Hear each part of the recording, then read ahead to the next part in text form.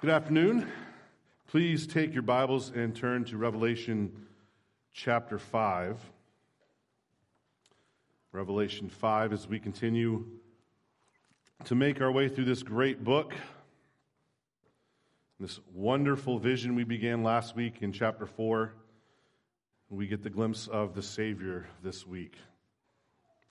Revelation 5. We'll read the whole chapter, verses 1 through 14. Let me remind you, this is the word of the Lord. Then I saw in the right hand of him who was seated on the throne a scroll, written within and on the back, sealed with 7 seals.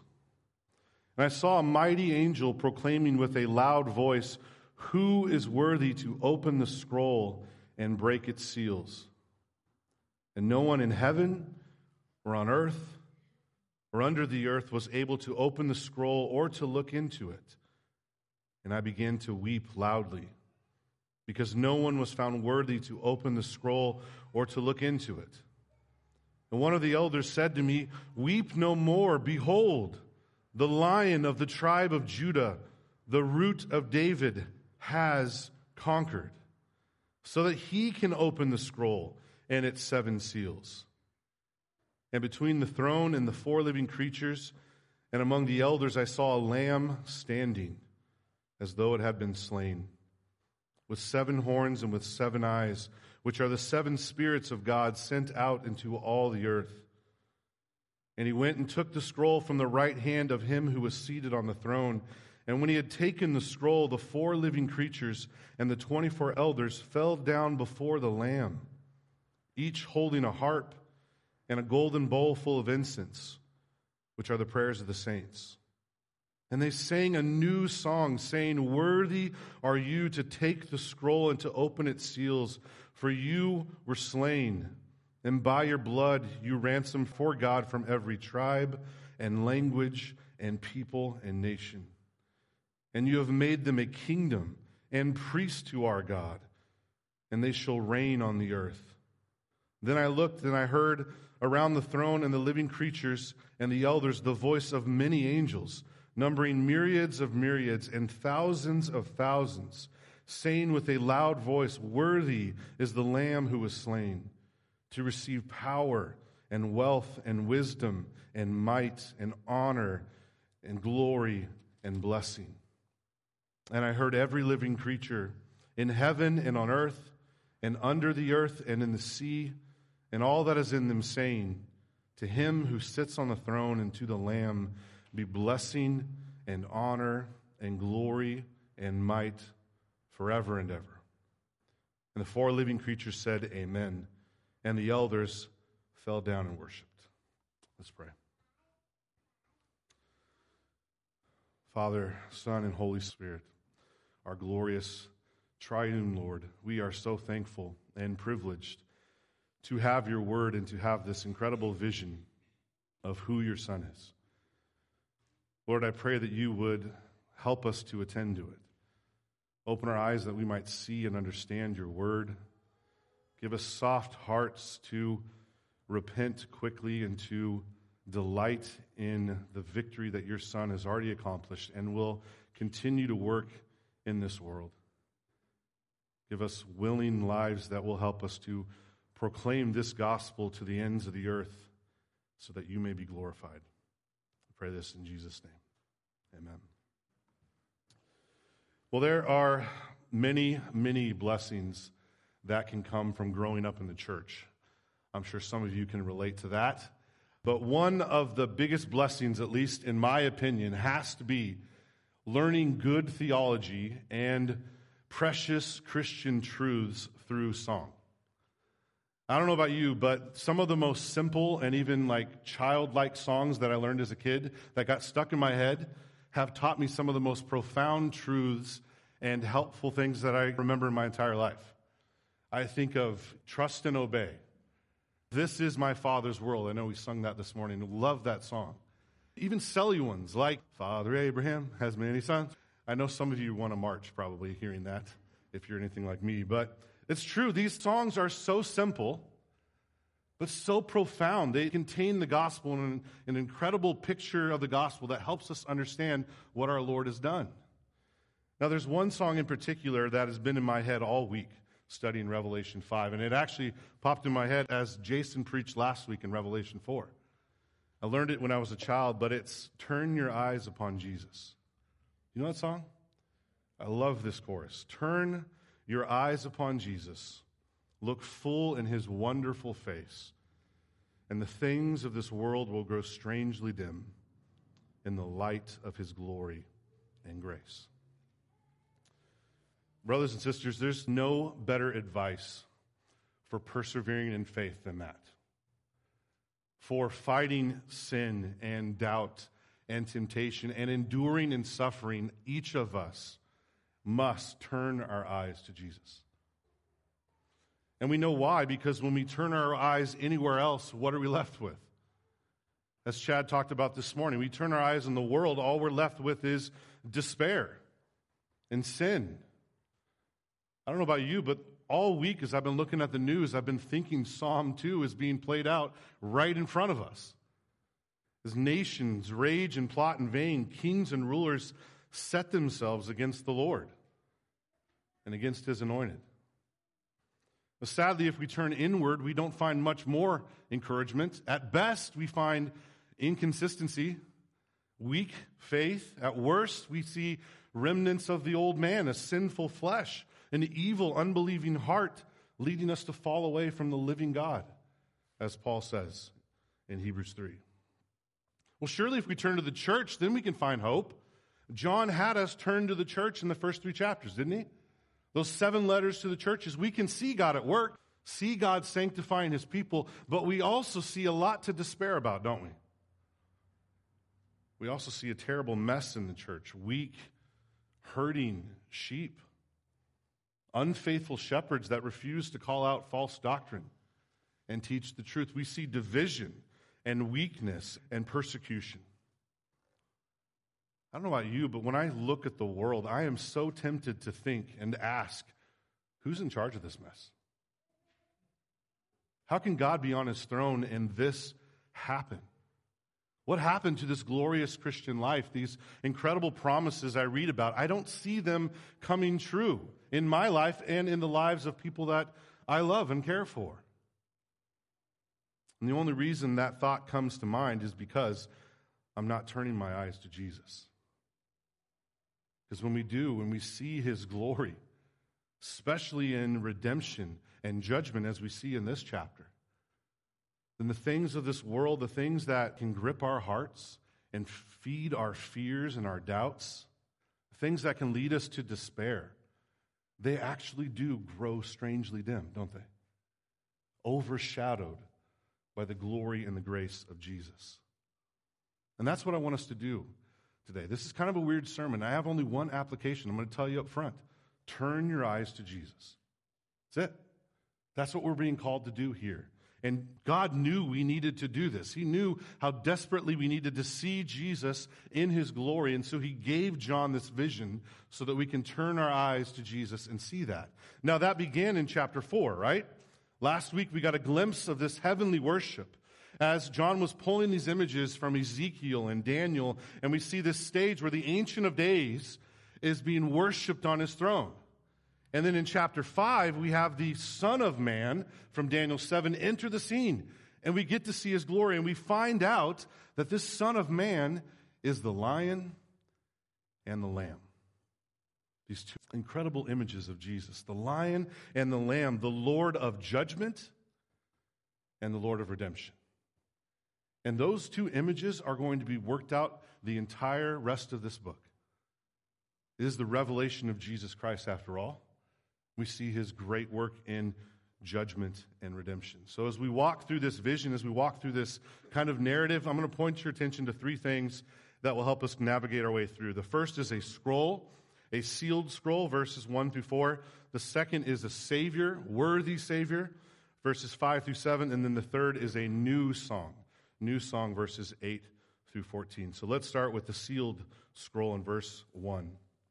Verse 1 says, "Then I saw in the right hand of him who was seated on the throne. Let me stop there for a second. I need to remind us one more time. We're going to keep doing this, but this is a vision. This is not meant to be taken literally. If it is, we already have a big problem with that first line, don't we? Because that is the right hand of the Father who is sitting on a throne. Father doesn't have a body like ours. Jesus has a body, but the Father doesn't have a body, so we can't take this literally. And if we continue to try to take it literally, we have a really big problem in a minute, because we have a very strange barnyard animal coming up that describes Jesus. Lots of eyes and horns, lamb, lion. We can't do this. So I remind you once again, we're not meant to take this literally. Jason said last week, they're not snapshots of heaven. These are images. These are symbols that John has given us right out of the Old Testament that we interpret to draw meaning from, to teach us about what we're seeing here. And so this image is of the Ancient of Days from Daniel 7, holding something in his right hand as he rules on high. And what is he holding? Verse 1, a scroll, written within and on the back, sealed with 7 seals. Now, what's this scroll? What's this talking about? Well, the first way to think of this scroll is really God's plan of salvation through judgment. It's God's plan of redemption or salvation through judgment, and we'll see it played out in the next few chapters. But John is just drawing from images from Ezekiel 2 and 3 and Daniel 7 and Daniel 12. We don't have time to get into all those, but let me read you just part of Ezekiel to get an image of what this scroll is about. This is Ezekiel 2:8. God says, "But you, son of man," that's Ezekiel, "hear what I say to you. Be not rebellious like that rebellious house," that's Israel. "Open your mouth and eat what I give you." And when I looked, behold, a hand was stretched out to me, and behold, a scroll of a book was in it. Sound familiar? He spread it before me, and it had writing on front and back, just like Revelation 5. And there were written on it, and listen, words of lamentation and mourning and woe. Those are words of judgment, aren't they? And he continues, he says, "He said to me, Son of man, eat whatever you find here, eat this scroll, and go and speak to the house of Israel. So I opened my mouth, and he gave me the scroll to eat. He said to me, Son of man, feed your belly with this scroll that I give you, and fill your stomach, and listen. Then I ate it, and it was in my mouth as sweet as honey." You think, well, wait a minute, that scroll contains judgment. How can the bitterness of judgment and lamentation and woe be considered sweet as honey? Well, because this judgment isn't just arbitrary. It's not random. God is bringing judgment to vindicate his people, to glorify his great name. He's bringing judgment to save his people from Satan, sin, and death, and that's what is going on in this scroll. That's actually the good news about this scroll, is it has writing on both sides. I know we see that and well, that's kind of weird, and it is weird. Most scrolls didn't have writing on the back. It wasn't protected. It was kind of hard to write on, but it has writing on both sides to symbolize the completeness of God's plan, the perfection of God's plan. There's no gaps. There's no room for editing for God to say, "Oh, gosh, didn't see that coming. I better go add that in." God doesn't do that. This scroll, this plan has every detail of human history included. Nothing needs to be added. No one is left out. Nothing is missed. And isn't this glorious news? There's no evil that will go unpunished. There's no wrong that will not be made right. As Paul says in Romans 8:28, "For those who love God, all things," not some things, not most things, not even one day, all things will be worked together for the good, for those who love God and for God's glory as well. So this scroll is that perfect plan for the care of God's people through judgment and redemption. But there's another layer to the scroll as well. And that comes with the courtroom imagery, the judgment, the seals. The strange part here is that not many documents were sealed like this. Almost none of them were sealed 7 times. That's a picture of complete concealment. No one's getting in. No one's going to see it. But this scroll, having multiple seals, actually looks as if this is kind of a will, like a last will and testament almost. as if this is concealing this covenantal inheritance intended for humanity. In Roman courts, documents that were sealed like this, they were sealed multiple times. You know why? So they wouldn't be tampered with. So that when someone would die, then the executor would come and he would be the one worthy to break these seals, to reveal the inheritance and distribute the blessing to all that deserved it. Now, I hope you can see where we're going with this. After spending so much time in Genesis 1 through 3, God promised Adam a beautiful inheritance, didn't he? A beautiful blessing. If he obeyed, if he trusted him and kept that covenant, he would rule and reign over this world. He would be blessed by God forever, and so would all humanity. But Adam failed, and we have failed. And we've lost this glorious blessing, this glorious inheritance. And so in a sense, those covenantal blessings, this inheritance, has been sealed up, awaiting for the last Adam, a man to represent humanity once again and to obey where the first Adam failed.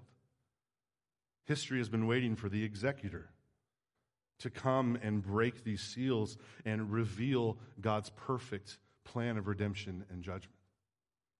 Remember this as we walk through Revelation. This scroll is a picture of judgment and redemption and inheritance.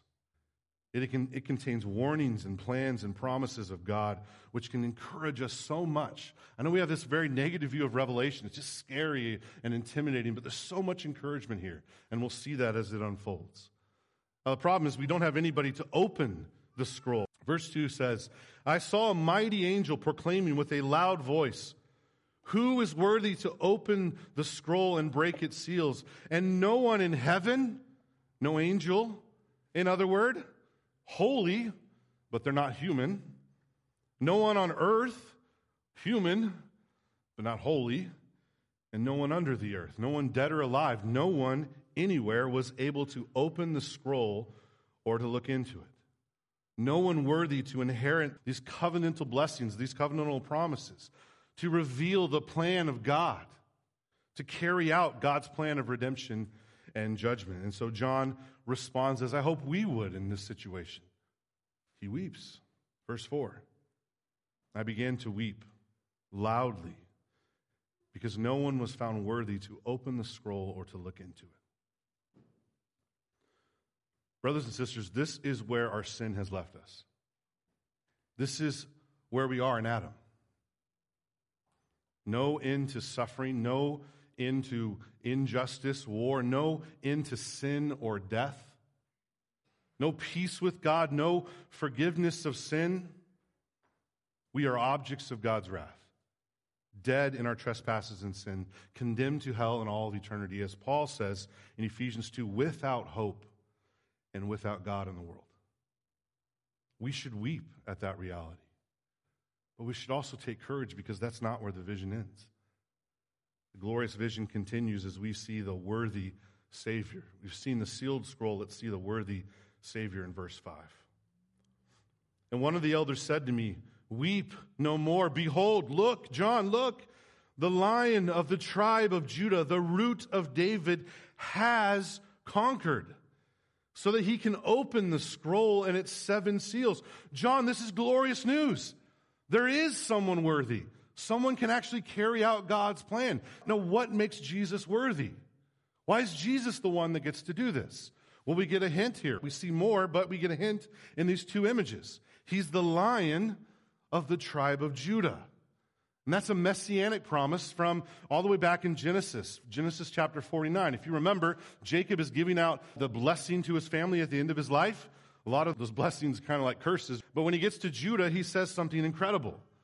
In Genesis 49, he says, Judah is a lion's cub. From the prey, my son, you have gone up.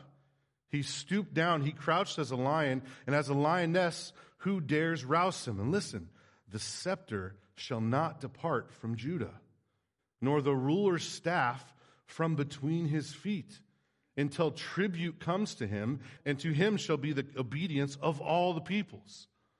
This lion from the tribe of Judah is this great Messiah, this conqueror, who would take up this scepter and would subdue God's enemies, who would wipe out God's enemies and rule in the place of God forever. But he's not just the Lion of the tribe of Judah. He's also the what? The root of David. This is another messianic image from Isaiah chapter 11, verse 1. You don't have to turn there. Let me read this.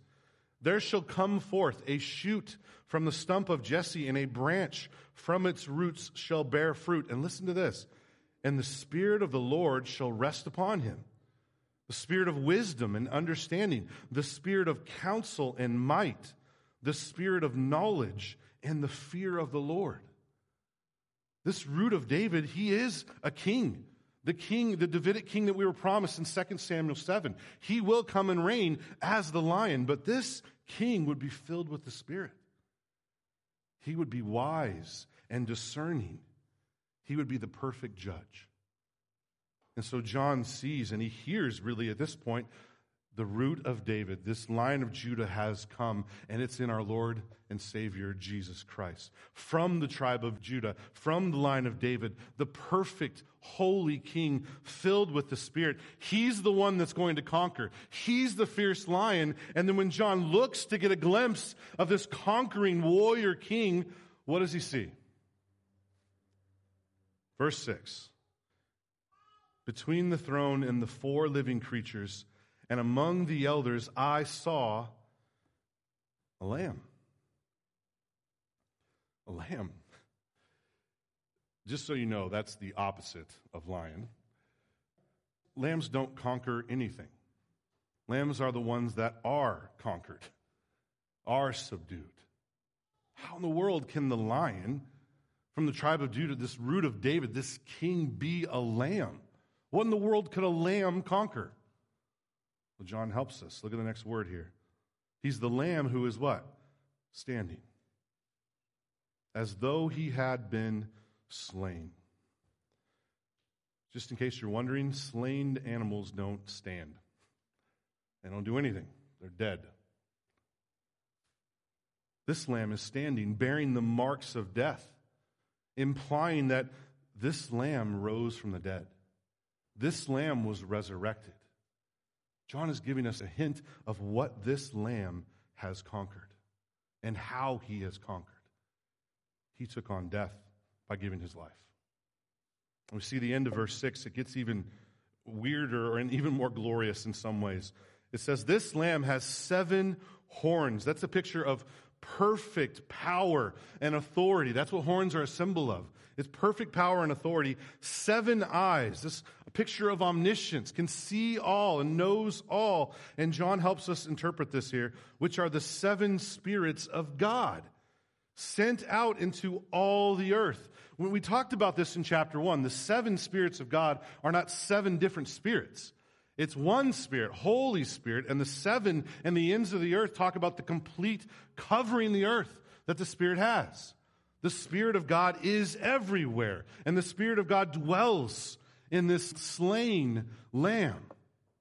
Perfect in power, perfect in authority, filled with the Spirit so that he can do what? Verse 7. And he went and took the scroll from the right hand of him who was seated on the throne. This lamb was able to approach the Ancient of Days, God Almighty. This is such a glorious picture of our Savior, isn't it? Almost paradoxical in a way. You feel that, don't you? You have the King of Kings, the Lord of Lords. All authority in heaven and earth has been given to him. But he's also the suffering servant of Isaiah 53, who was afflicted and oppressed, led like a lamb to the slaughter. He's also the Passover lamb who was slain so that his blood would protect his people from the wrath of God. We think, how can this be? Conquering does not come with death in our world. It's not the way things work. But this Messiah, this Savior, conquered through death. He won through defeat. He took on our greatest enemies of sin and death, and through his death, he brings life. I know we're so used to hearing that. We hear that often, but just stop and think how crazy that is. We worship a slaughtered conqueror, a lion who is the Lamb. That just doesn't compute in our culture. And I think, if we're honest, we have a hard time even coming to grips with that ourselves at times. I think we favor to be okay with the Lamb part. We like someone that would lay down their life. We like Jesus, meek and mild, let the little children come to me, kind of Jesus is the best Sunday school teacher ever kind of image. But sometimes we want to dismiss the lion. Think, oh, my God isn't a God of wrath. My God isn't a God of judgment. But brothers and sisters, if we dismiss the lion and try to keep the lamb, we lose the gospel. We need the lamb to lay down his life to be our representative, but we need the lion to come in judgment. I'm sure if we lived in part of the world like Ukraine, where evil is right in front of our face, we would be praying for the lamb even more. And maybe one good thing about seeing all this on TV will help us pray for the lamb and the lion to return and finish what he started. We've seen the sealed scroll and the worthy Savior. And let's look lastly at this new song. Verse 8. And when he had taken the scroll, the 4 living creatures and the 24 elders fell down before the Lamb, each holding a harp and golden bowls full of incense, which are the prayers of the saints. Now we see this scene and we're like, oh, of course. That makes sense. Falling down before him, these elders and these creatures, we look at this and think, of course, that makes sense. Do you realize what they're saying about this lion and lamb? He's not just a really good human king. He's not just a really wise human judge, a really good, noble man willing to lay down his life for his people. He receives worship. The same worship, by the way, that was just given to the Ancient of Days in chapter 4. This lion and this lamb is God incarnate. That's the incredible glory of this passage, that the Son of Man from Daniel 7 is God, which makes him the perfect lion, because he is holy. He is righteous. He's the perfect judge. It was against him that we have sinned in the first place. He's the only one that can give out that judgment. Also makes him the perfect lamb because he can offer a perfect sacrifice to pay an infinite debt. And so the heavens erupt in worship of the lion and the lamb because he is truly God and truly man. Exactly what we needed. The one worthy to complete the plan of God's redemption and judgment. And so the people respond with what? Verse 9, and they sang a new song. Why a new song? The old ones weren't good enough for you or something? What's going on? Why a new song here? Well, the idea here is that a new song is sung in the Old Testament really to praise God for some recent victory. We see it in Exodus 15. When Pharaoh's armies are destroyed, they're freed from Egypt, what does Moses do? He leads the people in a new song, commemorating God's judgment and God's salvation. The Psalms talk about new song. Isaiah as well, talking about a new song being sung to commemorate God's work of redemption especially. And this song is new as well, but what makes it new exactly? Look at the last chapter, very last verse, verse 11. They were singing songs already in heaven. In chapter 4, verse 11 says this, worthy are you, O Lord and God, to receive glory and honor and power. Why?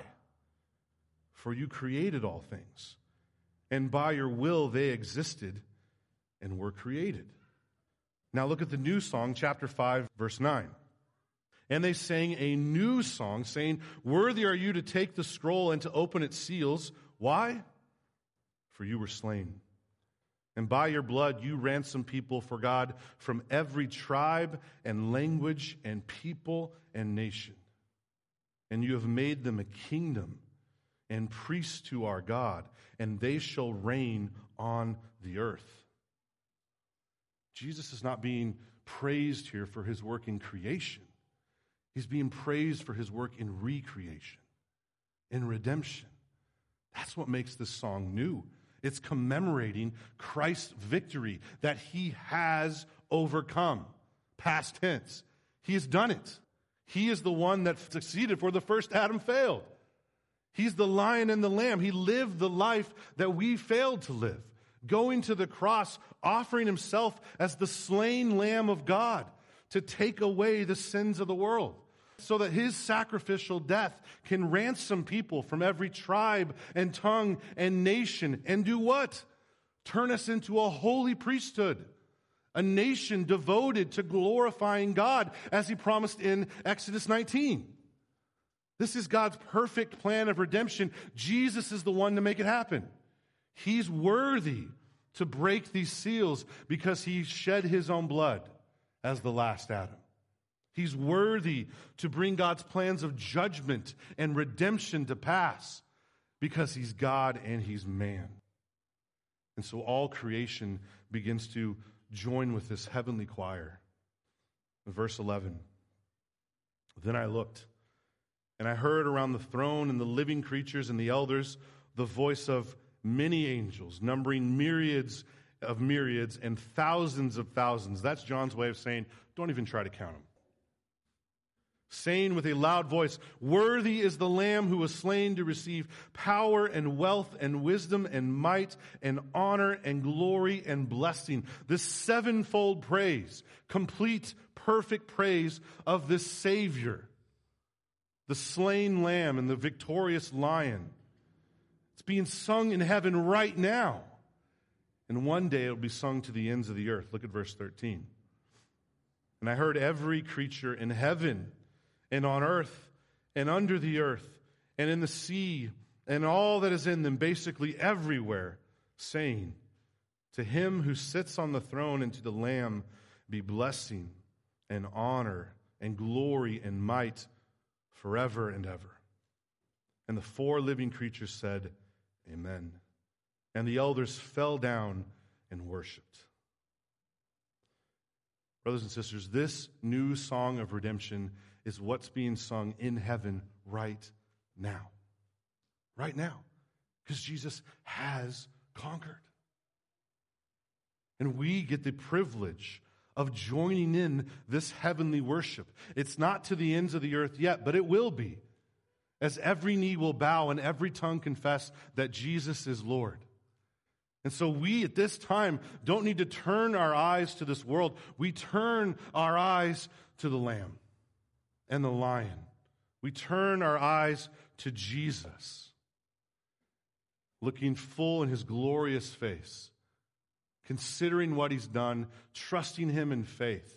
And not only will the things of this world grow strangely dim, we'll begin to sing this glorious song of heaven in the here and now, which God will use to enable us to persevere in faith. So our calling now is to look to Jesus and to sing with the saints of heaven and earth. Let me pray. Father, we thank you for this wonderful song and picture of who your Son is. Oh, Lord, you are glorious, so much more than we can even put into words. Lord, we acknowledge your greatness, and I pray that our hearts would repent, would bow before you, would trust you, so that you may receive glory and praise and honor from our lips and our lives. Lord, enable us to glorify your great name and preach the gospel so that more will join this heavenly choir. Pray this in Jesus' name and for his sake. Amen.